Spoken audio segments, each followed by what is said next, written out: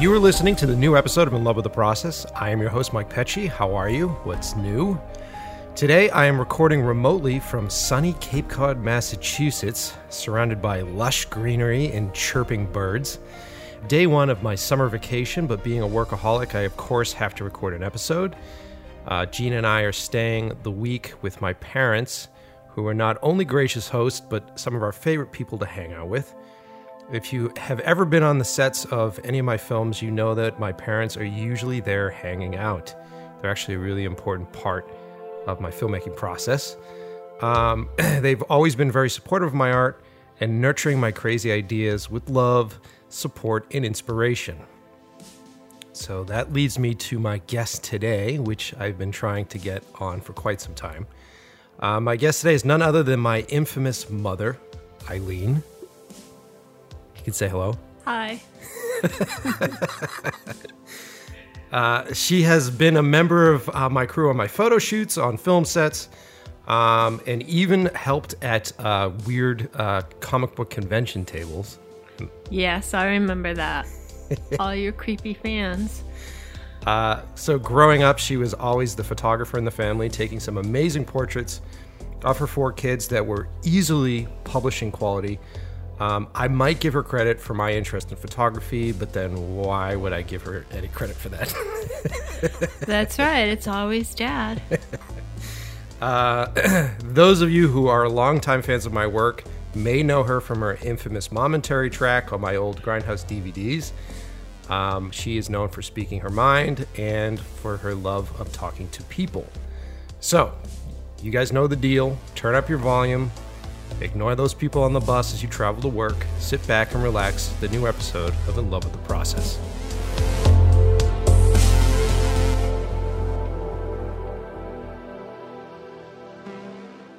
So, hi, welcome to the show. Oh, thank you. I'm doing the worst thing ever, and I'm drinking when I'm supposed to be talking. You're drinking water. Yes, yeah, it's the water. It's morning. It's still morning time. Mm-hmm. So we've been talking about getting you on the show for a while now, and you finally said yes to it, right? Wasn't that the deal? Yes, that's the deal. Your father doesn't trust me recording or doing anything with you anymore. He gave me a look last night because I said, oh, yeah, I'm going to do a podcast with Mom. He goes, uh-huh. Yes, he was not happy with the Momentary. He wasn't happy at all. Well, we're doing very PG stuff today. Oh, good. That's good. Yeah, we'll be very PG with everything. It would be boring, but it would be good. Well, what I want to do on this episode, what I've been doing lately has been talking about how your art and your work is actually influenced by your life, basically, and influenced by the people that are in your life, influenced by your upbringing and all that. And I figured that I would give folks sort of a inside look into where I come from, and then maybe it makes sense when you look at my movies. Maybe it does. Okay. Okay, so if you look around, so we're staying at this really great place down here in the Cape, and if you look around the house, the walls are pretty much covered with mostly Dad's painting stuff. Yes, well, he is a type A person. Yes, but if you happen to go upstairs, there's a room dedicated to your photography of us growing up, correct? Yeah, the bathroom. Why did you choose the bathroom as your showcase? Because I knew that was the one room your father couldn't hang a painting in with the steam from the shower. So if you go up there, you'll see these portraits of like young kids that I don't know how you did it because you didn't have any formal photography training, right? No, years ago when I was a child, my father always took pictures and stuff, but he was a very temperamental photographer. He was the type of photographer that he would load the film wrong in the camera and would be at the zoo or somewhere, and all of a sudden he'd be swearing like the Tasmanian devil and ripping film out of a camera. Or he, got a movie camera and made us march down the stairs like 15 times Christmas morning till he got it right. And then found out the dog ate all the Christmas cookies and pooped and threw up in the bathroom and was screaming like the Tasmanian devil again. But I was given a Swinger camera, a Polaroid Swinger, black and white film, and for Christmas one year, and I started taking photos. And my brother is 10 years younger than me, so he was probably 4 years old. And I found him a fascinating subject. And friends were over with their daughter, who was around the same age, and she was a tough-looking little girl. And the two of them, I wanted to take their picture, and I said, just get together. And they threw their arms around each other, and I got down on my knees, and I took the photo. And they looked kind of like Wizard of Oz characters, the Munchkins. They had that kind of expression on their face. And it ended up being an interesting photo. And from that moment on, I was hooked. And so a lot of the stuff that I would say that you're known for, meaning the stuff I think I like the most, is your close-up portraits. Have you always been focused on faces? Like, what do you like to shoot when you take photographs? Well, I'm not interested in scenery.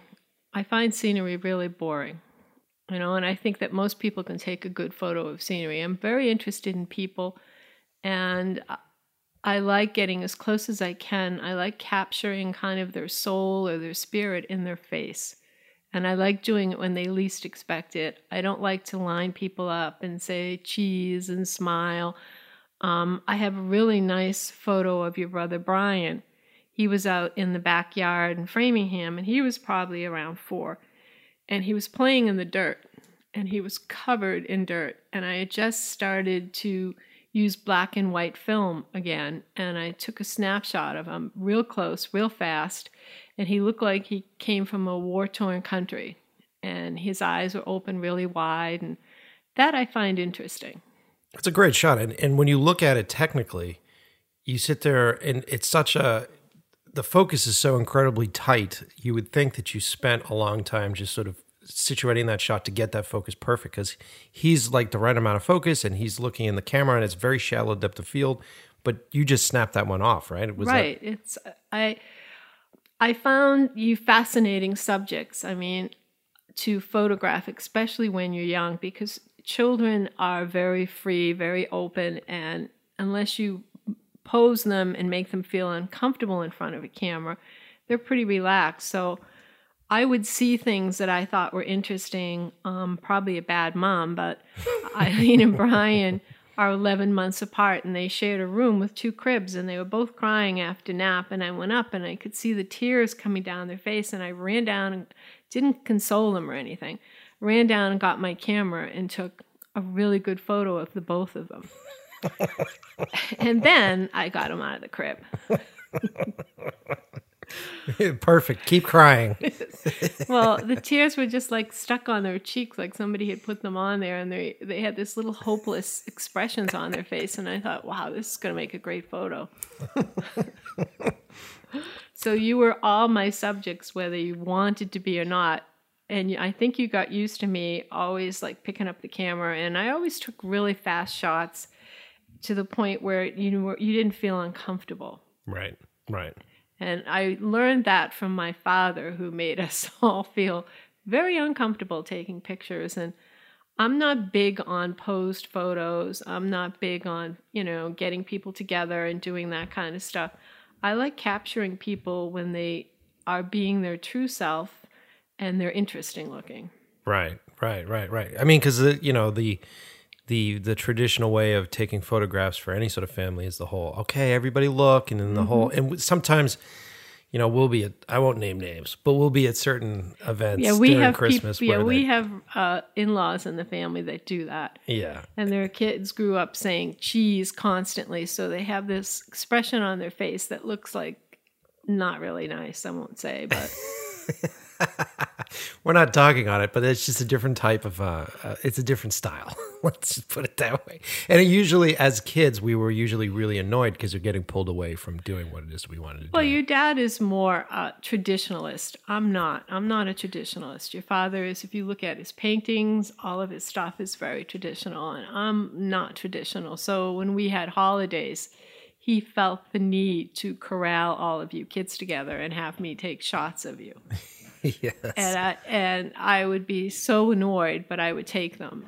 And they were never, ever great shots. So, because I flash back to my father,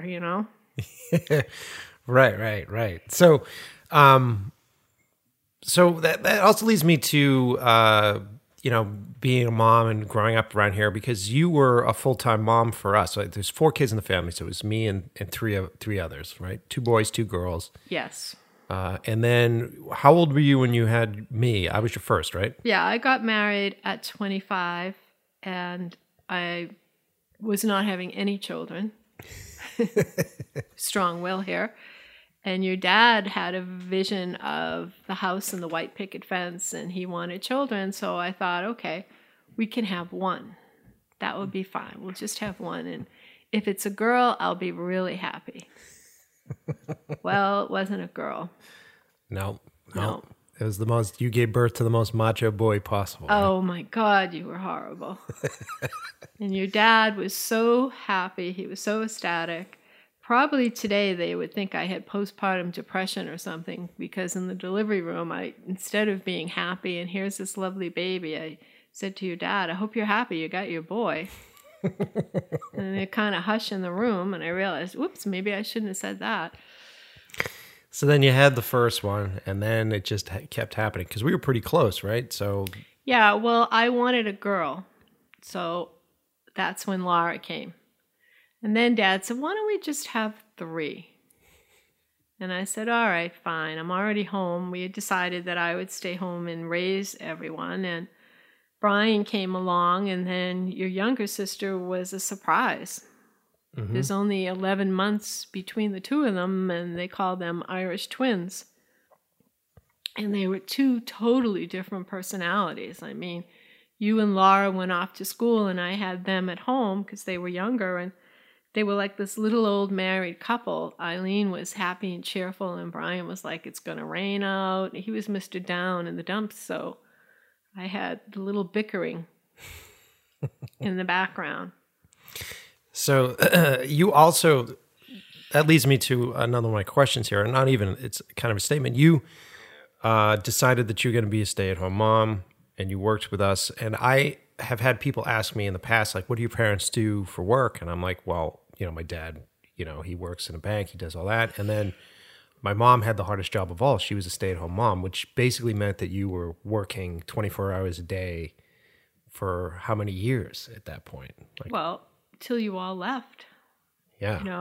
It was hard because you want time to yourself, and you try to plan something for yourself, and then you have 4 kids, and inevitably somebody gets sick, somebody has to go here, and you find that you put yourself on the very bottom of the list, so, and then as you get older, especially as a woman, and you start thinking about your life, you start thinking, oh my God, I really didn't do anything with my life.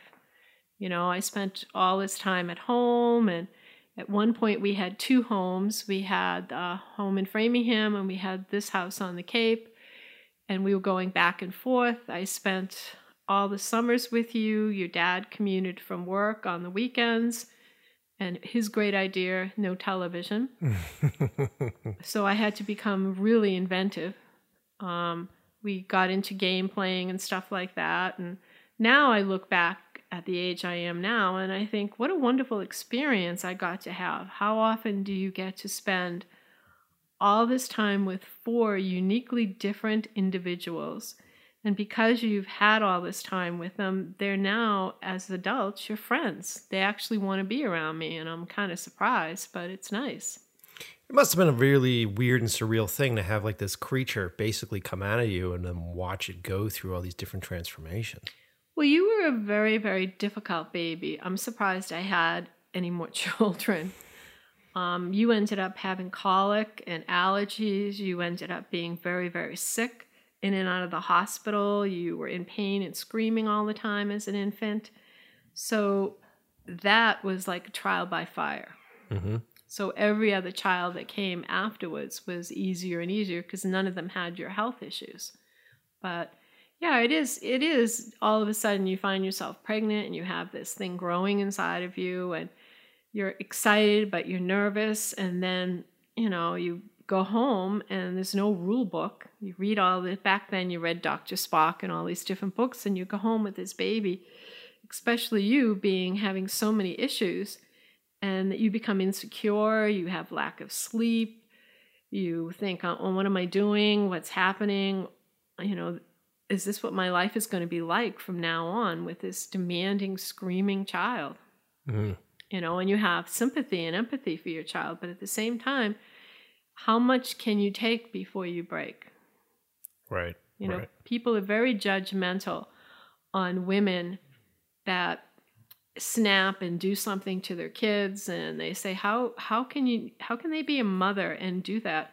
Well, if you're not mentally secure to begin with, to put yourself in the position where you're almost like a prisoner. You go home, you have a baby, if you're breastfeeding, the baby's with you all the time, you're up every 2 hours, you're washing laundry, you're changing diapers, you're washing bottles, you're trying to have a life, and if you're not mentally prepared for that, there will be problems. One thing I was thinking about recently was that, at least for the first 16 years of my life, our family unit was pretty much what every day was. I mean, I had some friends in high school, but we lived on a street that was a busy street that didn't have a lot of kids.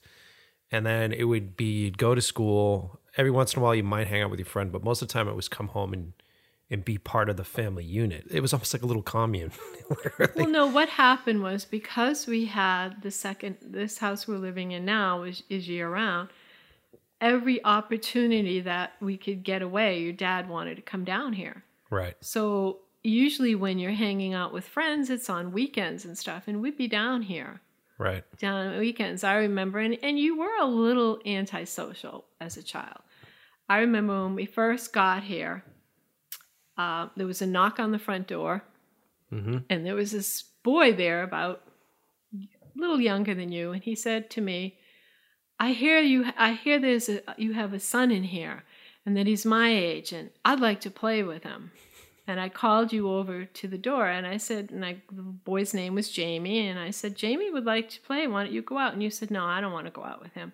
And I took you by the back of the shirt and pushed you out the door and shut and locked the door behind you and said, yeah, you're going to play.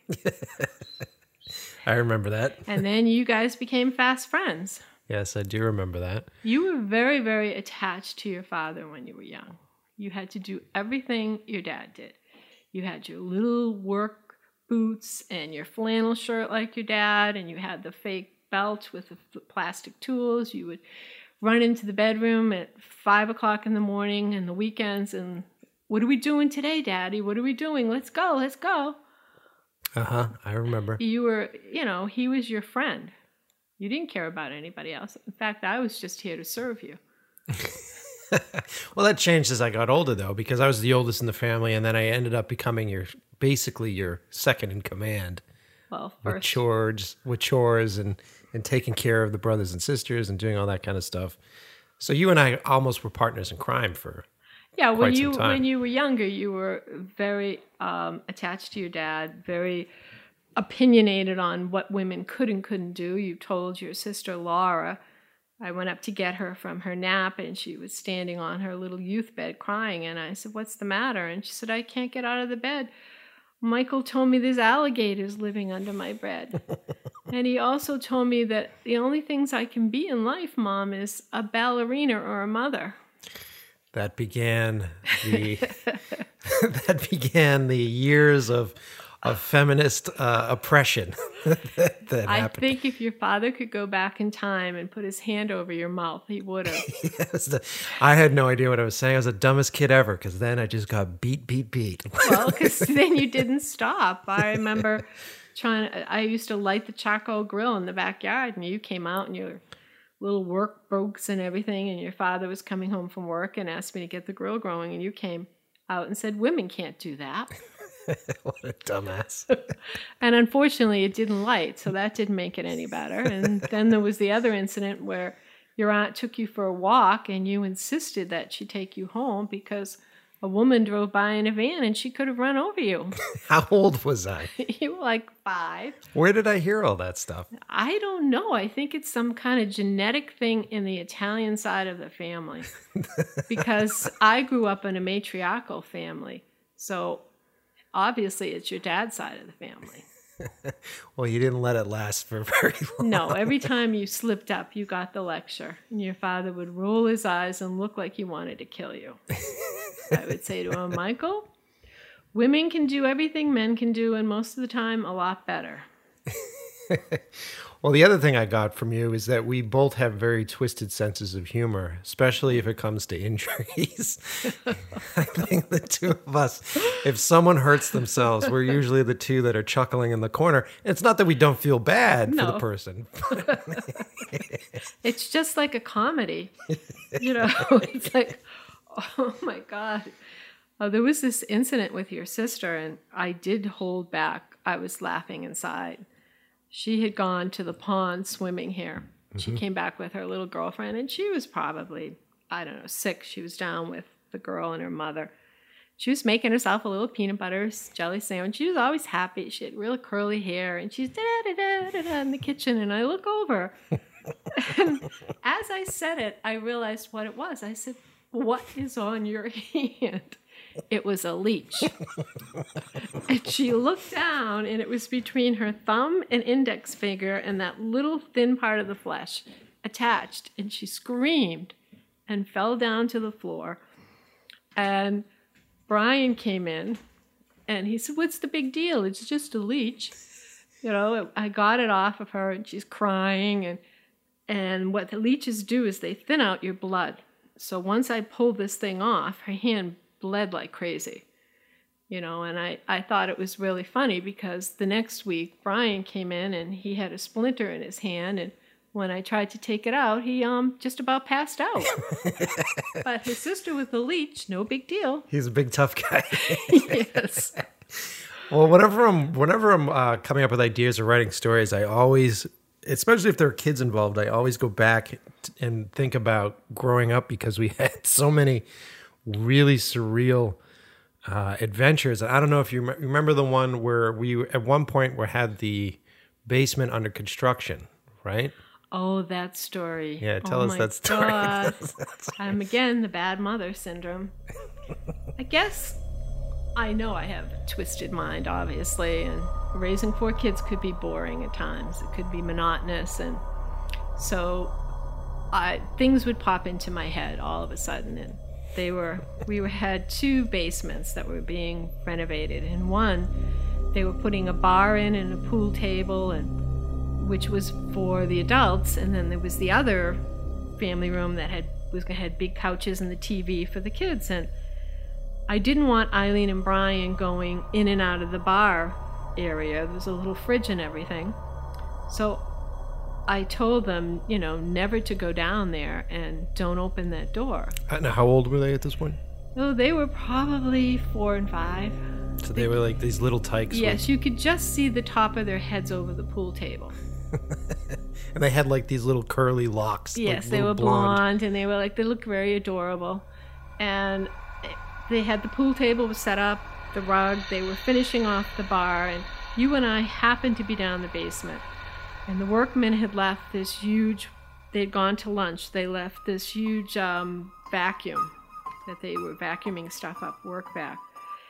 And all of a sudden I saw these 2 curly heads go by the pool table and go into the bar area, and I heard them open the fridge. Now, hold on. Now, what did you tell them initially? Why couldn't they open the refrigerator? I told them that they should never open the refrigerator because a small monster lived in there. Didn't you describe it? Yes.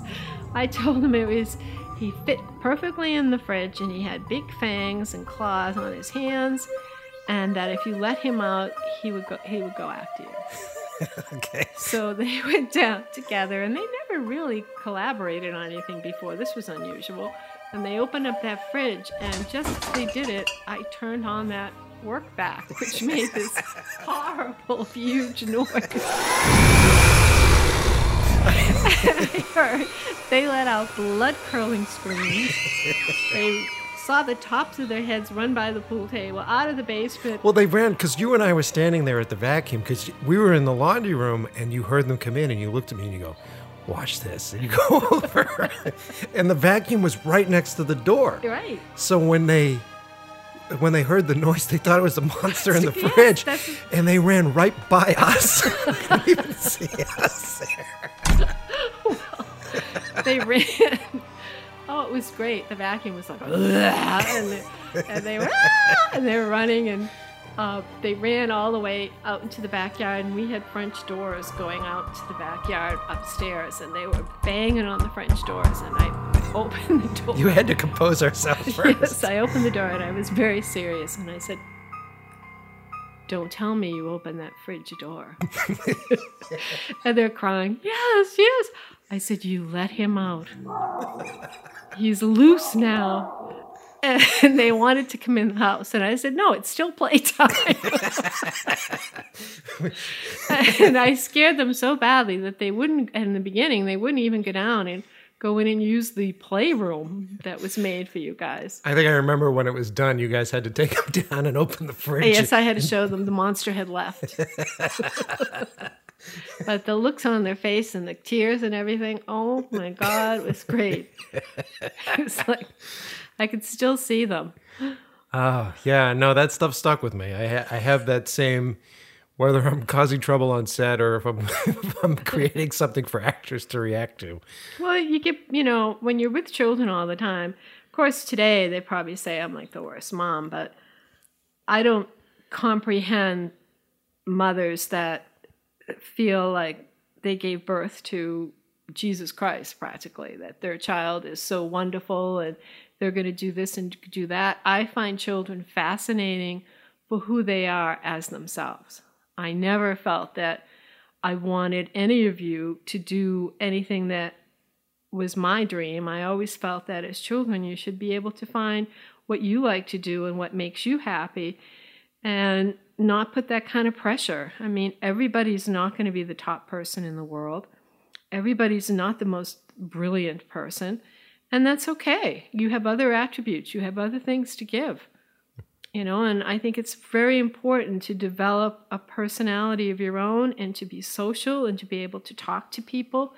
And I think the arts are very, very important for children. I think introducing them to painting, to drawing, photography, I mean, that's all something that you're not competing with anyone. It's a skill that you can learn and you can love what you're doing, and you're not like looking for where's the gold cup. Mm-hmm. And then, we did a lot of that growing up. Like, I remember as a kid, I was either working with Dad would help us sew our own Halloween costumes. We would do. Dad and I actually took art class, which was a wild thing that I took art classes as what was I, 13 or 14? Yeah, you wanted to take art classes. You would see in the thing from the museum, and I said to your dad, I want you to go to art classes with Michael. And your father wasn't painting back then. No. And he was in a very stressful job, and he's like, I can't do that, and I'm not. I said, you're doing it. I signed you guys up. You're going, and that got him back into painting and the arts, and it also got you into another creative avenue, even though you actually went because you thought there would be nude women models. Which there were, which is a whole other story. But the thing that I found that I took the most from that, besides learning techniques that I still use today, whether I'm storyboarding or drawing, I actually was in classes with other adults. And I was a young teen at equal footing with other adults, which was like a wild experience because they were adult education classes that I got into. Right. It was Michael Dowling. He's a really good artist. He does installations and all kinds of stuff, and he is serious about what he does. And the people that were taking these classes were artists. They were people that were studying under him. It wasn't like a child going to a cute little art class where you learn how to, water paint or whatever. These were people that were serious artists and were in that class to expand their talent. Mm-hmm. And it was a wild experience because at that point, I learned how to communicate with adults as equals, which I ended up utilizing when I started to direct at a young age on sets. And I would have crew members that were 20 years older than I was, and I'm trying to seem like I know what the fuck I'm doing, but B, also be able to speak a language where they felt like I was potentially an equal or someone that they could work with, which I feel like I learned a lot of that in those art classes. Sorry to interrupt, guys. I just wanted to take a quick moment to promote our sponsor for this episode. It is audible.com. I don't know how many of you guys are members of this yet, but audible.com is a part of Amazon, and it's a place that you can go and download really amazing audiobooks and different audio programs. I think they do podcasts and stuff. Don't quote me on that. But it's a really cool service, and I've started to use it myself because I wanted to start getting back into books. And I've had a hard time reading books, actually sitting down and opening them and going through them, because by the time I get to it at the end of the day, I go through reading like 10 pages and I fall asleep.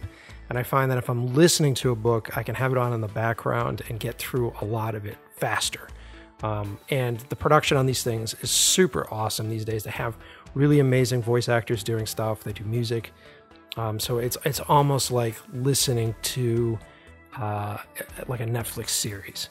And I got really excited because I downloaded one of the newer Stephen King books called Dr. Sleep. And for those of you who don't know, Dr. Sleep is actually the sequel to The Shining. Yeah. I had no idea. And the only reason I found out was because I heard online that they were starting pre-production on a sequel to The Shining starring Ewan McGregor. So I happened to do a little bit of legwork and being completely out of any sort of cultural news myself. It turns out that there was a sequel to The Shining.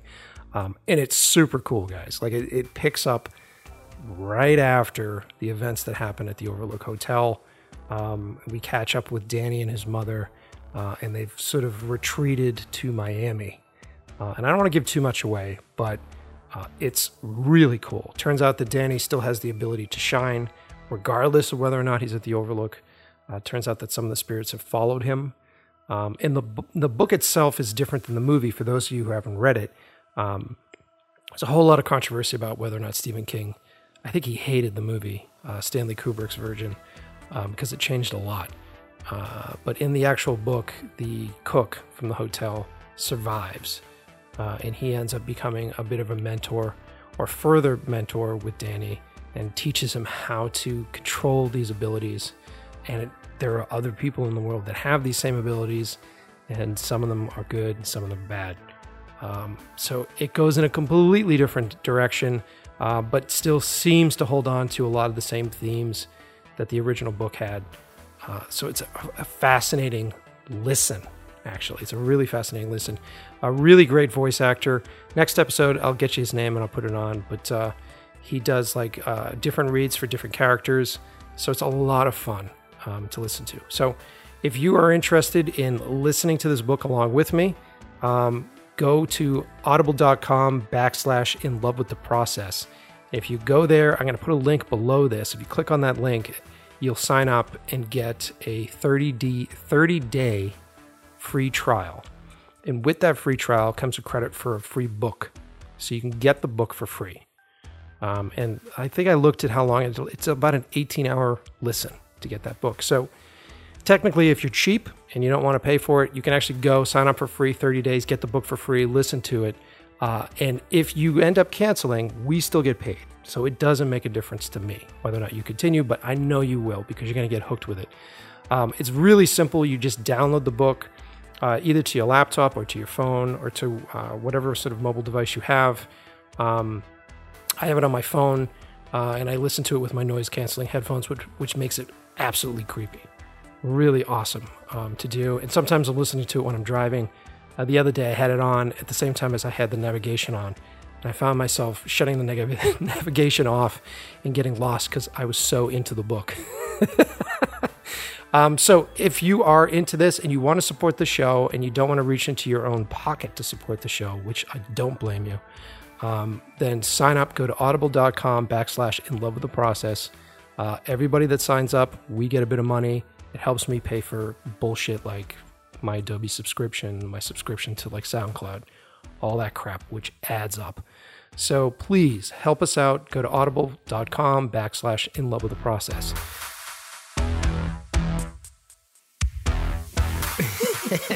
We're back from our break, and now that we have a few other people in the house, we'll see if we actually hear them as they walk around and they eat. Right, Gina? Quiet. Yeah, quiet. All right. So let me change gears a little bit here. So in one of the earlier episodes, I talked briefly about our family movie nights.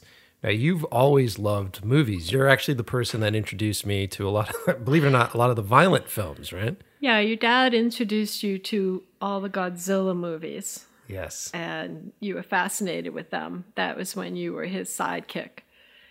And then I introduced you into all the violence. What movies were we watching? How old was I? I was probably like 12, 13. We went to the movies, just the two of us. And that was quite unusual that we got to go out, just you and I. And your father would be very upset with me because he's a non-violent person. And I would be taking you to Die Hard. That was the first. I don't know how old you were when Die Hard. That came out in the 80s, didn't it? Yeah. And your father just gave me that look.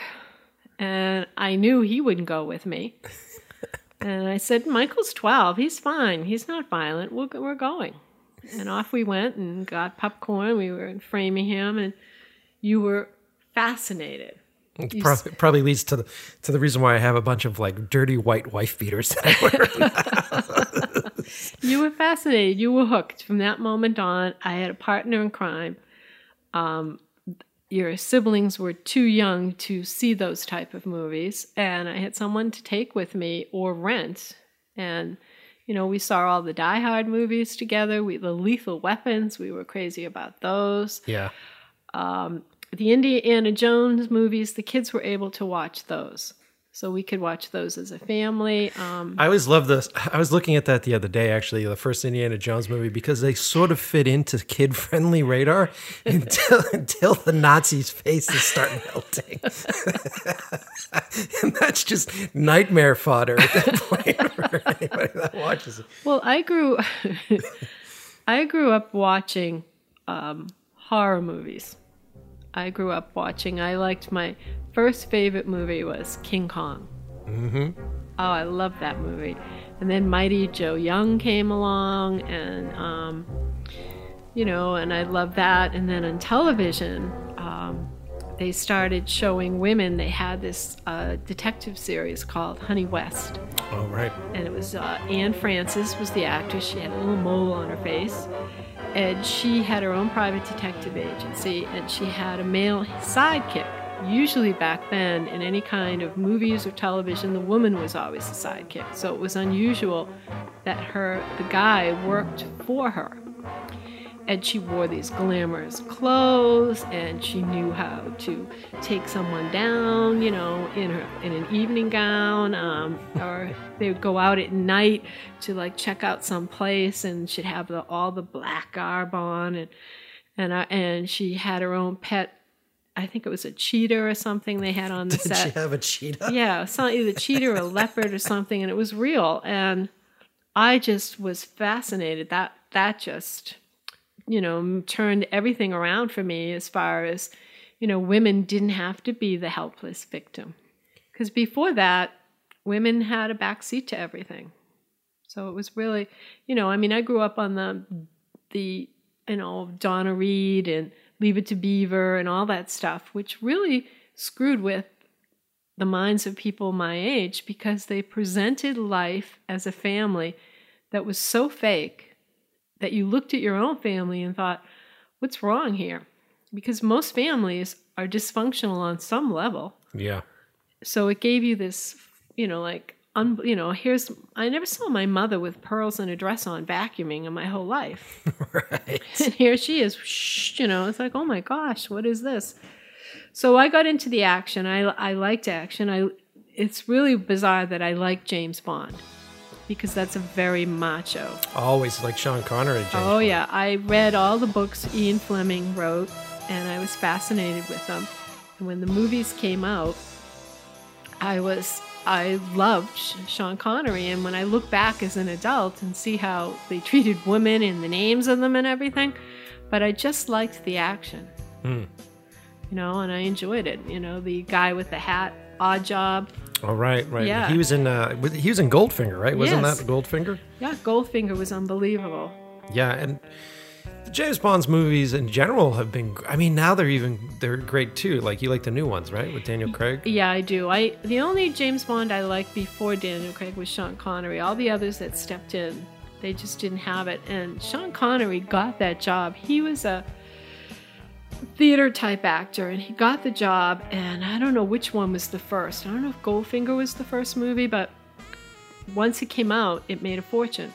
Oh no, wasn't the one on the island the first one that he did? Could have been Dr. No. Dr. No, yeah. And he decided that he didn't want to do anymore. And this was back, in the 60s? Mm-hmm. And he was sleeping on Shirley Winters, an actress's couch. He didn't even have his own place. And she said to him, "Why don't you ask for $1 million?" And he said, "Okay." And they gave it to him. And that's how he stayed in the franchise for as long as he did, because they paid him really well. I think it's funny how much movie trivia that you actually know about. It's crazy. All right, so then you have loved movies for a long time, and then I started to bring you onto my sets. Actually, we started with photography first. You started to come and work with me on the photo shoots. Yes. And one of the reasons why I like to bring people around, like family or friends that really don't work in the business, is because I like to get that outside perspective while you're sort of caught in the whirlwind of the stress and drama that whatever the production is that's creating. And I think it's really nice to have an outside perspective. Well, I think with photography, the thing that's interesting about photography is you can have 3 people take the same shot. You can have 3 people take the same picture of a person, and the eyes are different on what each person will take. Yeah. You know, someone might take a full-length shot of the person. I would take a close-up shot of the person. Another person might take, make them move or do something. But photography is very underrated. You know, it's like, oh, anyone can take pictures. You have cell phones, you can do that. Yeah, anyone can take pictures, but not anyone can take a really good picture. Right. You know, and to be able to do that, you know, to have the eye and to be able to see things in a certain way that nobody else sees it, and you capture it, and people are surprised because they literally saw that, and now they see your photograph, and it's like, wow, I didn't even notice that. It's perspective. Right. It's just that you're drawn in. At least I am. You're drawn into the person. So when I went on photo shoots with you, I was always more fascinated with who the subject was. Like when you did the steampunk. That's right. We did the steampunk shoot. Yeah, when you did that shot, I was like, wow, this is different. I didn't even know what that was. And like that whole scene, yeah. Yeah, I didn't understand what it was. And then he explained it, and he was into it and fascinated, and you did all the smoke and you did all the stuff, but it really didn't matter at the smoke and all that. What you actually captured was him.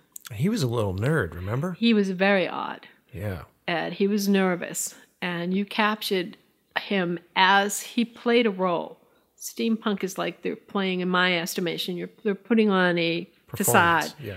And once he got into that role, he was a different person, and you photographed him, and it was like, wow, this isn't the person that was talking 5 minutes ago. Then there was the photo shoot for the Phoenix, the one where it was like a fashion. Oh, the end of the world fashion shoot. Yes. And of course, I got in trouble on some of your photo shoots. Yes, often. Often. Well, this one, I remember going, and there was a stylist there who kind of thought he was running the show and kind of thought he knew what was best. And you were cranking out photos, and you would send them over to me and your assistant Tony, and you'd ask our advice. And I looked at the photos, and they were horrible. I was like, goodness, what's going on here? Well, and to interrupt, I knew. So basically the setup was I was hired to do a cover shoot. I used to work for the Boston Phoenix, and they used to bring me in to do, back when they still existed, they used to bring me in to do the high concept photo shoots. So they'd have me come in and do like really high end, like very high concept, very well lit kind of stuff. And I had never done fashion. Right. I'd always just done like cinematic sort of portraiture. And so they were taking a risk by having me come in and do fashion stuff. So But you kind of got intimidated, which I was surprised. Yeah. And this guy thought he knew best. And these were really flat pictures. I mean, I looked at them and They sucked. they were horrible. And I remember having you lean down into me. And I said to you, these are terrible pictures, Michael. And your eyes got real big. And I said, look, you're not a fashion photographer. They didn't hire you to be a fashion photographer. They hired you for your eye and your creativity. Stop listening to that guy and take pictures the way you take them. I remember like the empowerment, the charge that I got out of that, because I was so frustrated with everything that was going on. I have clients breathing down my neck and looking at the images, and you were just like, screw them. Shoot it the way you'd shoot it. I remember taking the subjects off of the backdrop that they had. Remember, I took them over to the wall, changed the way that the light was, changed the way that the color was, and instantly, within 15 minutes, had the shots that I have been published over and over again. Yeah, they were fabulous. They were really, really fabulous shots. And it was like, they hired you for your talent. And all of a sudden, it's very easy when you have a talent and you're doing stuff, and people that don't have that talent, and I'm not putting them down, but suddenly they step up and think they know what's best. Mm-hmm. It's like, as much as I like your dad, at times he would I took photos. I did weddings for a while, and that in itself is, you need like 5 drinks after you're done. Yes. And one wedding I took was his cousin, and she married an Indian guy, and they had 2 ceremonies. Now, I think he was Hindu. I think Hindus don't drink. It was in a mansion in Waltham. So there was no alcohol anywhere except for the ones that went out to the parking lot and opened their trunk and drank there. But anyways, she had 2 full ceremonies, and I took film. I took 10 rows of 36 photos in each row. So I took 360 photos in one day, loading the camera, reloading the camera. And your father was trying to help assist when he could, but he couldn't help at some point stepping in and trying to say, well, you should take it this way.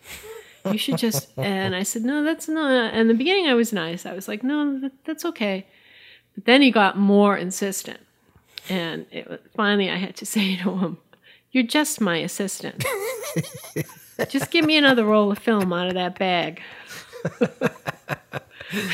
He didn't, and he stepped back because he's used to certain people that are used to being in charge, excuse me, will step up when they really shouldn't.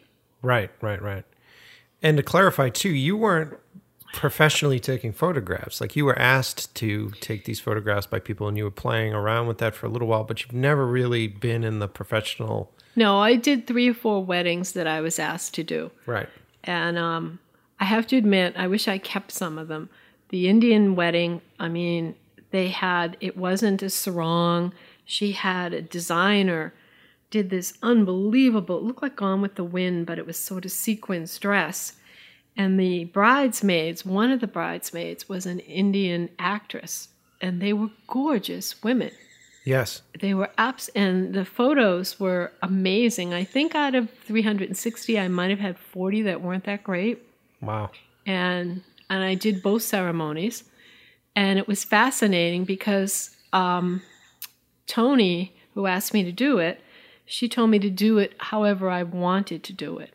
So then she liked your work previously. Yes, she had seen all my stuff, and she did not want the typical line people up photos. I was basically taking photos of the wedding party, the intimate family. I wasn't doing the strict, get the tables and all that stuff. It was more, they had a bedroom upstairs that had a canopy bed, and I took pictures of the girls dressing.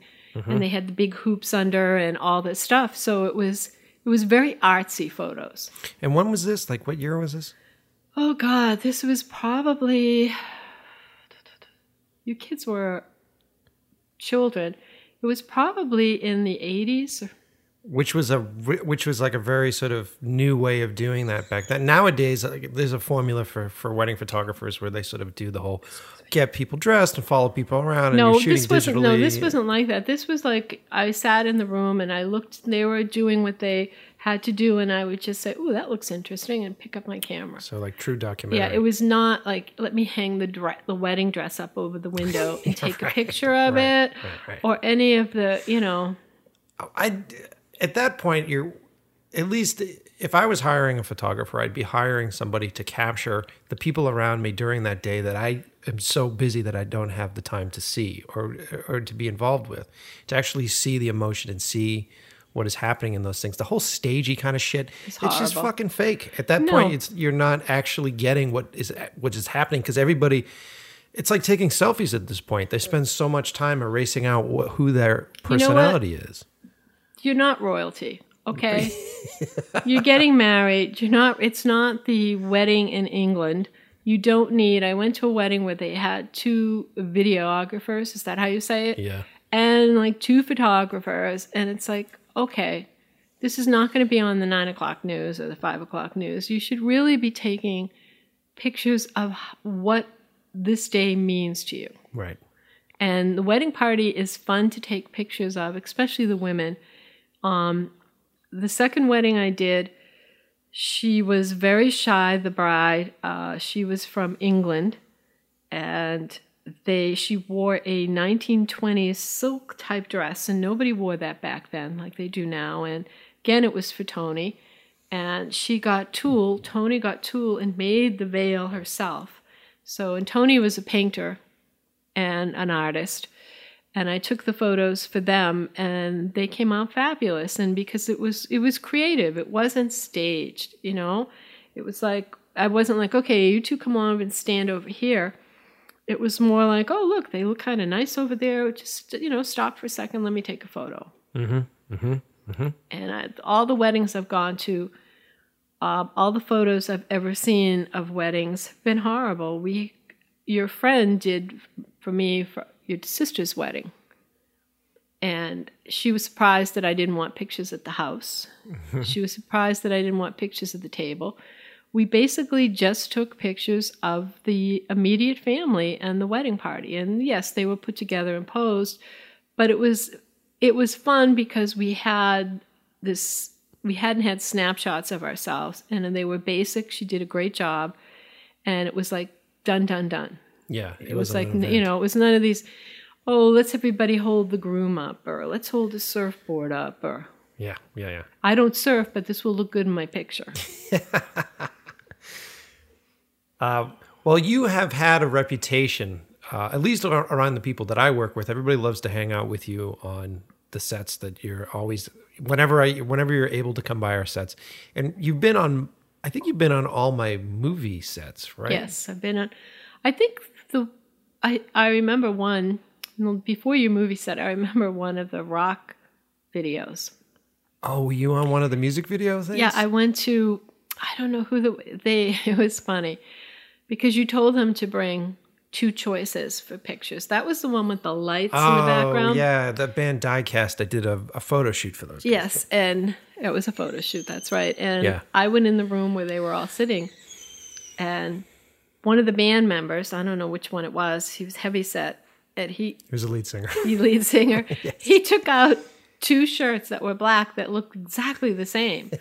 And I'm like, and of course, at the time, because I had, been a mom of kids, and I hadn't been out in the work world for a long time, I was saying things that were on my mind.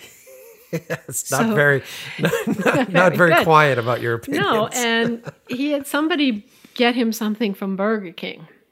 He had this bag with like 2 or 3 huge, humongous burgers, and they brought him in, and I said to him something like, "Why are you eating that?" And he kind of looked at me, and he said, "Well, I am trying to lose weight." I said, "It's not your weight. It's how unhealthy that food is you're eating." And at the time, Ben, your assistant, had gone on a diet and lost weight. Yeah. And was eating all this healthy stuff. Right. And I called him into the room. And the guy's munching on the burger. And I said, look at Ben. And Ben's like looking at me. I said, Ben was eating like that not too long ago. And now he changed into this healthy diet. Ben, you should tell him what you're doing. And Ben got sat down and the guys got in. And you were called me out of the room. And I thought, okay, now I'm going to get yelled at again. But they ended up in this really great conversation. And at the end, he was comfortable with himself. Yeah, no, it worked out. I was concerned. I'm like, what are you doing? I'm about to take a photograph of this guy, and you're telling him he looks fucking fat. No, he told me he was fat while he's eating the burgers. And I'm like, if you don't want to be like that, why don't you get healthy? Yeah, yeah. What was the, so you were on the 12 km set, right? What did you think of that one? Well, that was an interesting set. You wanted me for 2 days and I wasn't feeling well. Right. I had a lot of fun because you had your dad in that. Oh, right. Dad was in that. And, I get bored easily. And I found it fascinating. We were there for 2 days. We came back and you had your father as the professor in the background. He didn't have to speak, but the people around him, for him to know what the cues were very difficult because they were all speaking Russian. Yes. And he's got the glasses on and of course he's the type of person, the type A, and he's a wonderful person, but he likes to do everything perfect. So when you gave him the little white jacket for the scientist, I said to him, you just need that little badge and you could be the CVS pharmacy guy. Before we start filming. Yes. Make him feel comfortable, So, I didn't know you told him that. Yeah. I said, either that or you look like a dentist. No wonder why he was like adjusting his shirt. And then our best friend Jack was in it, and he had the workman's jumpsuit, the one piece, and it really wasn't comfortable on him. He's like pulling the crotch down, trying to get comfortable, and he was getting they were making him up, and he's the kind of guy that he would never let you do anything with. And you wanted me to take some photos, and I had my camera, and I went to take his picture, and I don't know why I have such a bad reputation, but he was, oh yeah, now you're going to show it to my family. I said, no, if you don't want your picture taken, I never take photos if people don't want it done. Right. I said, that's not my style. So anyways, the set was great. There were all these guys. It was a unbelievable grouping of actors and crew. Everybody was eager, and here we are in this dark, dreary place. You're always shooting in a piece of shit warehouse damp, somewhere. Cold, and I was coming every day. I brought cookies, and they'd all run over for the chocolate chip cookies. I didn't make them, of course. I bought them. I'm not that kind of mom. But when you were filming your father, you called me down. I tried not to get in the way and stayed in the background. And you called me down and wanted me to look at some of the film footage. And you had stopped filming. And your father was nervous. And he's walking back and forth. And he's like, what's going on? What's going on? He said, it's so hard for me. I'm trying to figure out when I'm supposed to just move forward and turn these knobs. And I said, what's wrong is Michael had to stop filming because you keep fucking up. Which was not true at all. And his eyes looked like somebody shot him. And I started laughing hysterical. And then I said, I'm only kidding. But it was the best thing to do for him because he got to feel his worst fear, but it wasn't true. Right? He's like, am I doing bad? What are you talking? I had no idea that you guys were having this conversation. I'm like, you're fine. I'm trying to deal with all these other extras. Relax. Yeah. Well, I thought it would just take the edge off for him. Yeah. Well, I always get envious on my film sets because I don't. When you're directing, you're kind of in this sort of stress ball in the front trying to run the show, and sets are this weird little carny event where you have all these little pockets of strange people that normally never get to hang out with each other, and you're sort of combining all these different elements. And if you walk through a film set, it sounds like I'm at Jurassic Park with the birds in the background. But if you walk through a film set, you can go on all these really cool little adventures. Is there any stories that you remember from any of my film sets, people that you talked to that you thought were interesting? Well, in 12K, you picked guys that had very interesting faces. Right. That could look Russian or foreign or whatever. And there was one guy who had like a big head, he was like an odd proportioned body. And, they were sitting in these folding chairs for hours because on a film set, it's sitting. Yeah. And then 5 minutes of filming and then sitting. And I brought cookies and stuff and you had food. And I sat down and started talking to him, and he had something called giantitis, I think it is, where his features, that's why his head was bigger. Yeah. And he was fascinating. Here he was in all this pain because what happens is things get too large inside your body. Sometimes your organs can. But he wanted so badly to be on that film. He was a sweetheart. And he never complained to anyone. I mean, he and I had this conversation, and he was a really, really great guy. And I found it fascinating. I thought, wow, I can't imagine living with that kind of, and the minute you said action, he was right out there, one of the miners, doing his part and coming back and like, oh, I hope that was good. And I met some interesting makeup artists that were very patient with people and do stuff. And basically, it was a male cast. So it was a great vibe on the set. There was no prima donnas. There was nobody. Mm-hmm. And it was such a close, out of all your movies, it was such a close set. Everybody wanted this to work. And that's what I got out of it. I got out of it like everybody's really trying hard. And I also had fun with Gina. She was taking great photos. Mm-hmm. And I have that one where I'm strangling your father photo to have forever. Did she frame that for you guys? Yes, I have it in the bedroom so he'll never forget. There's your CVS jacket. But no, I always find your sets interesting because it's people that from all different walks of life, and I know that sounds corny, that come together to make something. Yeah. They're all there to make something, whether they're providing the food, whether they're the PAs running around, whether they're making the construction, and they're all dedicated to what they're doing because they're not getting paid a lot of money. They're giving up their time because they love the art of making movies, whether they want to. I met Ari. Or Ara. I probably mispronounced everything. No, that's fine. Ara. Ara. He was fascinating because he was translating. Yep. And he's an amazing actor. Yep. What'd you think of the old guy, the professor? He was unbelievable too. He was quite a guy to work for or with. He reminded me of like a stage actor. Yeah. He was. He was a stage actor. Was he a stage actor? Yeah, from Russia.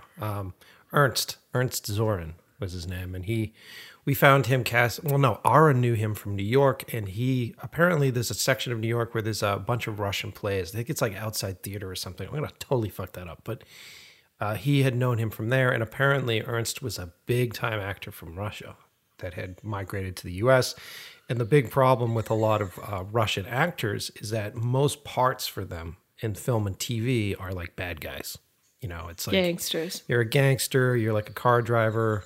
And so I really made a smart decision accidentally by having them be Russian speaking, because then I had access to this fantastic talent that was like, oh my God, this is a part that isn't a Russian gangster. Yes, I want to do this thing. I'm interested in doing it. But he was old school. He was old school Russian. And he was looking at me as sort of this American kid. And he's like, what the fuck do you know about Russian shit? So he spent a lot of time challenging me on set, which was a big deal. We eventually got on point. I remember, I think I've said the story before. I remember turning to the translator, who was this cute little girl who was doing all the translations for me, and we're both having these arguments in different languages. And I said to her, translate this directly. Tell him to do it because I fucking said so. And as soon as she did that, he looked at me and went, okay. And there was like this level of respect. Well, he thought, to be an actor is you have a lot of insecurities. You're putting your life in the hands of a lot of people. It's all about trust, 100%. And right, and he's probably thinking, "Oh my God, if this thing is really bad, and I'm trying to break in to American film, this could kill me." Right. And, he is thinking about a lot of the logistics from a Russian standpoint. And he finally got it. I kept trying to explain to him, the audience is American. The audience is me. And so a lot of American audiences won't understand a lot of these nuances. So it isn't as important. The most important thing is that emotionally we get what it is that your story is. Emotionally, we understand what your motivations are. That is so much more important. And then we can texture it with. He had some great lines. He had the line about he inserted an improv line about the Russian astronaut. Like, he had some really fantastic stuff that went in, but it just took him a couple of days to sort of warm up to the fact that. Well, he was old enough to be a grandfather. Yeah, and he's taking direction from a young kid. Right. Yeah. And he's thinking, it sounded good, but maybe it isn't so good now. I really enjoyed being on that set. I really enjoyed all the people and seeing the energy level and how everybody was trying to contribute. And I also enjoyed, the first film I was on with you was that film you made on the Cape. Which film was that? That was the girl I had to pick up from South Africa. Oh, yeah, that was I got out of film school and came back home and made my first short film. And that was about the woman that they thought was dead, but she wakes up in the morgue, and it turns out that the mortician was a creep. Mm-hmm. Yes, one of your really twisted sicko type movies. Yes, and I wonder where I got it from. You got this young actress. Was she living out in Framingham or something? She was from South Africa. Yeah, I think she's from the same area that Charlize Theron was from. Yep, and she was very attractive, and you had me pick her up at the railroad station, Wellesley or something, and drive her down. Which is a calculated move. I didn't want to be the creepy guy that went and picked up this girl. And I said to her, "Does anyone know where you're going? Do you have any family or any people?" And she's like, "Oh yeah." And I said to her, and she's like, "Well, who are you?" And I said, "I'm Michael's mother." Usually I don't tell people that. And I said, "If you need anything at all, you have any issues, tell me." And you were filming in this horrible hovel again. Mm-hmm. And she was in a bathrobe most of the time. Mm-hmm. And then in the tub. Yeah, we had no running water, and we had a bathtub that had sternos, like little cooking sternos underneath it. Mm-hmm. Remember, to keep the water warm? And there was no bathroom for the use, and she proceeded to tell me that she had her period. Oh, right. Yep. And I said to her, "Okay, don't worry. This will be taken care of." So Ben, who was your production designer at the time, he had the duty of taking her to the gas station bathroom every so often. Poor thing, she'd get out of that wet tub. She must have been freaking out about that. And she said, "Thank you very much." And I said to her, "If there's anything else you need, just let me know, because your needs come first." That's right. Yeah, because she was the only girl on the film, wasn't she? Yeah, it was all young guys. And luckily, none of them knew about, because I'm sure half those guys wouldn't know how to handle any of that. No. Poor Ben. I just pulled Ben aside. You said, "Go tell Ben." And I pulled Ben aside, and his eyes got real big when I said period, because, guys don't talk about that. I'm like, when she needs to go, you have to take her. He's like, okay. We were young back then. That was, what was I, like 23 maybe? Something like that? Yeah. That was a long time ago. Mm-hmm. And you filmed in a house up the street. So that was the first film I was on with you. And then your latest film, After 12K, was very interesting. Oh, the new one that I haven't released the title for yet. Yes. I forget things, so you're lucky I'm not going to give it away. Yeah, that again was a really great crew. You have a lot of good friends in the filmmaking business, and when they commit, they really commit. And they're all serious. It's not a party atmosphere till the film's over. And they're all serious about what they're doing, and they're all enthusiastic, and they're excited. And it's nice. a high level of energy on your sets, which was really great. You go in there and you see all these active young people, and they're all committed, and they're not jerks, they're not assholes, they're no prima donnas. There's, It's nice. I mean, at the end of the day, I try to create an atmosphere that's a lot of fun for everybody to experience, because a lot of these people aren't getting paid. So why the fuck would you want to work for a dictator and be in a dictatorship? It should be fun. There should be direction and purpose. And everybody should understand what the film is going to be, but it's a fun experience. It's supposed to be fun. In 12K, you had a few issues. Oh, with which ones? Didn't somebody with their license or their... Oh, yes. Oh, my production designer got arrested. And I needed him on set that day, but he got arrested because he didn't renew his fucking driver's license. Yes. Someone tapped on my shoulder while I'm trying to do a shot going, so he's been arrested?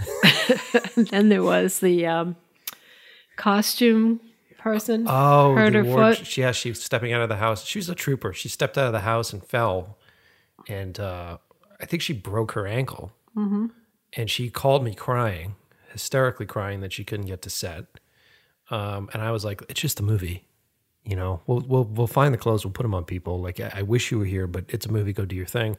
And she ended up going to the doctors, and then she called me back. She goes, I'm screwed, but I want to be there. And I said, how about this? How about we get you a wheelchair, and I get you a PA, and they just wheel you around, and you don't get up, and they just handle everything. And she showed up. Yeah, she also said replacement.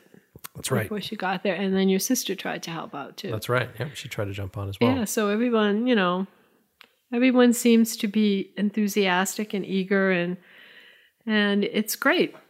It's hard at first when you're on a movie set, because I love movies so much, and it's really hard when you go behind the scenes and see how it's made. Right. If you're not careful, it can take away all the magic. Very true. But instead, it made me more interested. It was like, wow, look at this person, look how they're acting. And I was very impressed with you and how you do treat people. You make it a collaborative effort. You're willing to listen to what somebody has to say, or if they want to film in a different way, or they want to add something to it, you're willing to try it. Well, thanks. And it's not being with someone who's like, okay, this is my life, this is my film, I sweated all this out, and all of you people better step to my tune. I've worked for enough people to do that. And I've said this before, I was lucky enough to go on other sets from filmmakers like the Farley brothers, where they ran sets like I run sets, or I run sets like they run sets, because I had seen it, and I had seen how wonderful their experience was and how much fun these folks have. Like him or hate him, Adam Sandler apparently does the same thing. His sets are supposedly absolutely a blast to be on, and he hires all his friends, all his high school buddies.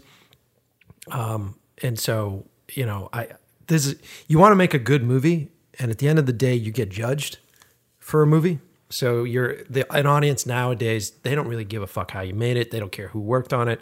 They watch it and they go, did it make me feel good? And it's like this sort of instant gratification that you're dishing out. And if all I'm doing it for is for their gratification, then my life's going to be pretty miserable. And if I'm concerned about that and I'm a dictator trying to make a movie to appeal to that, then my life's going to suck. And I think that making sure that you're working with folks that you enjoy, making sure that you put people on your sets. There is no rule saying that you're not allowed to have family members on your set. There's no rule saying you're not allowed to have friends on your set. There's no rule that says everybody there has to be like a professional. And I think if you're making movies that you want people to enjoy, it's important to have people around you that aren't obsessed over the actual art of making a movie or the techniques over making a movie, and are just people that watch films. Because it's valuable for me to have you sitting at the monitor, like on the last movie, where you're just sort of sitting there at the monitor watching a performance, and I can be out there working with the actor and then quietly come into the room that you're in and go, you watched that scene, what did you think? And how did that feel to you? Because you're a moviegoer, you're someone that loves movies. And I wasn't necessarily looking to you to tell me how to direct it. You wanted to know what my reaction was to that scene, and I've now learned to keep my voice lower. Yes. Don't make sure that the actors don't know. No, I don't. Well, the thing is that all these people that work on your sets all have talent. They're all talented. It's not like you've brought in, it's like a boys club. It's like, we're going to have fun. This is a party atmosphere. Everyone, once the production's underway, everybody's serious about what they're doing. Yeah. They know what their jobs are. If they have an issue, you're approachable. You know, you're not some demigod that they have to like, oh, watch out, he's going to be mad at me. But they're serious about what they do, and they're dedicated to what they do. And they want you to succeed, because if you succeed, they succeed. That's the trick. You know, and their name goes on it as well as yours, and it might not be in the biggest print, but it's there. Mm-hmm. And they want to be able to work on sets, and they want to be able to do this stuff. So for them, you know, it's a horrible job in a way, because it's very monotonous. Yeah. You know, people think, oh, you go on, it's action and one scene or maybe two scenes you shoot and then you move on, and it's like picking up a camera and taking a series of shots. It's not. It's setting up the sets. It's making sure everything is the same as it was in the last shot. Continuity. Yes, all that stuff. And then it's just, after a while, it becomes, you're in a cave-like atmosphere. Most of your films are. And you kind of have that, you know, if it doesn't have any levity on set, it would be like a prison atmosphere. It would be like you're in the cave with all these people, and you know, and if you had people around you that were real jerks and mean to other people on the set, then you have to deal, all of a sudden, you're not dealing with your movie anymore. You're dealing with someone else's problems. I've always said that you can tell when you watch a movie, you can feel whether or not they had fun making it. And there are certain movies that I've seen that you go, oh, it just feels like, oh, it feels weird. It feels very odd and feels off. And then you read about the behind the scenes and it's like, oh my God, this person was an asshole. Or this actor was a drama queen, or there was this thing going on. Well, I'm always surprised when you have an actor that you really like. Like, I like Bruce Willis. Yep. And then you see him in a movie by somebody else, not going to mention names or anything, and the performance is terrible. Yep. And you know he's a decent actor. You know he is, you know, this is his craft, this is what he's doing, and you think, okay, what the heck was going on? You never know. And there's a lot of tabloid stuff that comes out because everybody loves to, you know, pull down their icons. You know what I mean? We like to pull people off the pedestal that we put them on. But at the end of the day, it's really about that collaboration. Like, for every bad movie he's in, he'll work with a director like Wes Anderson, or he'll work with M. Night Shyamalan, and he does amazing stuff with those guys. Well, I think it really just depends on who you have on your team and whether or not he trusts you as an artist. And you know, it's like Brad Pitt and Angela Jolie, where they were in that movie Mr. and Mrs. Smith, was it? Yep. And they were each assassins, and they didn't know it. That was Doug Liman that directed that one. Yep. And it was the chemistry was terrible between the two of them. I mean, later on, you found out they were having an affair, so you think there would have been better chemistry. But it was so flat, that movie. Yeah. It's a miracle. I mean, you've seen all the details that go into it. Like, for a shitty movie to get done, it's a fucking miracle. For a real crappy movie to get done. But for a movie that is magical, there are those magic moments that happen on set where everything just sort of kind of finds its way, and the producers are doing an amazing job lining everything up, and the actors are on point, and the crew's on point. Because all it takes is just a little crack in the foundation of it, and then that crack just shatters the whole movie. So you can tell on some movies that the actors are phoning it in. Yeah. Yeah. They're not really into it. They need the money, whatever's going on, you know, and you can tell when they're really into the movie. Yeah. I mean, there's been some really great movies out there. You know, Tarantino opened up a whole different world when he took violence to a level that nobody ever thought you could put on a screen. Yep. You know, and you look at all the films that are made because of people's visions or dreams, and then at the same time, you're at home on cable trying to find something to watch, and you're like, how the heck did that movie ever get made? Yeah, it's a weird business. It's like, and it's horrible. Yeah. And it went straight, it was out in the theaters for maybe a month, and then boom, it's on cable. It's a very weird business. It's a strange thing. Who ever thought of that horrible storyline? It's a magical thing that, they try to monetize and try to create a structure that creates these things. But the truth of it is that it's oftentimes out of your control. But that's cool. So I'm happy that we got to talk about this stuff. Like I said, you always have a great perspective on the sets. You always have an interesting perspective with folks. I think your fascination with people is interesting. Yeah, it's like that photo shoot you did with the lesbian dance troupe. Oh, yeah. Down at, what was it? It was a dance studio. You were doing the photo for the cover of the DVD. Yes. And the woman who did the doc was a lesbian. Yes. And you had me go with you. And they were dressed up in costumes. I remember one was like German with the big blonde braids and everything, and you were taking the pictures, and I thought, the pictures don't look right. I forgot about this. Yeah, and you said to me, okay, move people around. Well, I literally started moving them like they were chess pieces, and you're like, you can't do that. And I'm like, okay, can you go here? Can you go there? And I stood back and I said, this looks much better. And the director of the doc said, you just match them all up with their real life partners. I forgot about that. And I said, well, it's a good photo now. All right. Well, we're getting close for about an hour and a half. This is a good episode. Let me say, how about this? I want to leave you with something. You don't have anything to plug, so you're not plugging anything that you're working on. No, I'm not. I don't do anything now. I'm just, I lost interest in my photography. Oh, come on. We're going to do some shooting. We're going to be going on a trip in a month. So we're going to be shooting hopefully. together. I'm not, I think I lost my interest because where I'm living is a lot of scenery. Oh, right. Because you're down here on the Cape at this point. Yes, I'm a people person. And it's really hard to photograph only people in their 70s and 80s on the beach all the time. Yeah, or trees. Yes. Your father would be like, oh, that's a great scenery shot. Well, we'll be traveling together soon, and we'll be able to take some shots. Yeah. Well, you know what? How about this? What? After we talked about, the whole first half of the episode was about being a mom, like, if there was any advice that you would give to a new mother, what would it be?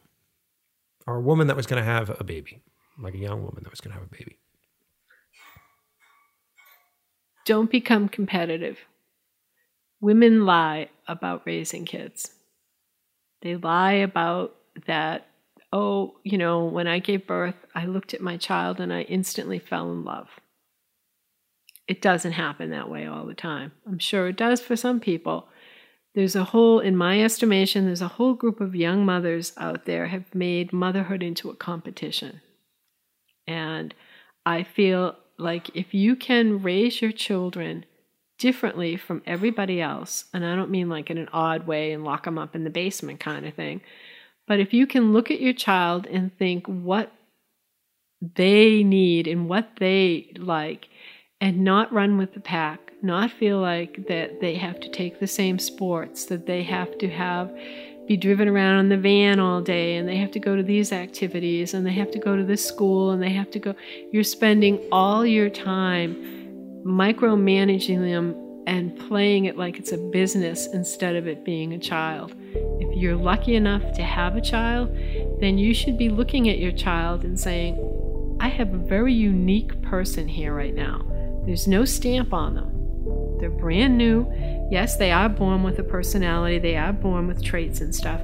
But why am I going to make them part of the herd? Because in life, you have natural abilities. There are people that are a natural athlete. They take to painting. They take to photography. Everybody has something in them that is different from everyone else. And when you take your child like a piece of clay and you mold it into what everybody else is doing, God forbid they should be different and not, and not look like everybody else. They're going to be shunned. They're not going to, no.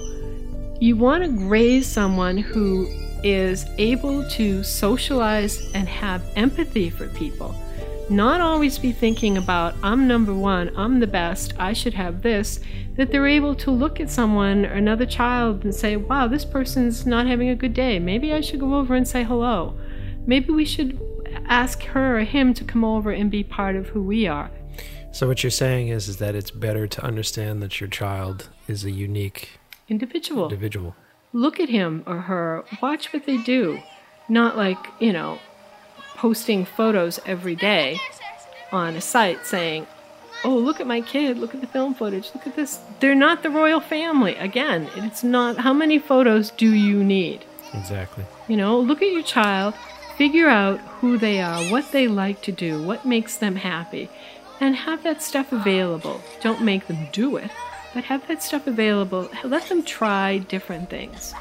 And if they don't want to play the sports, they don't want to do that, we made you try sports. Mm-hmm.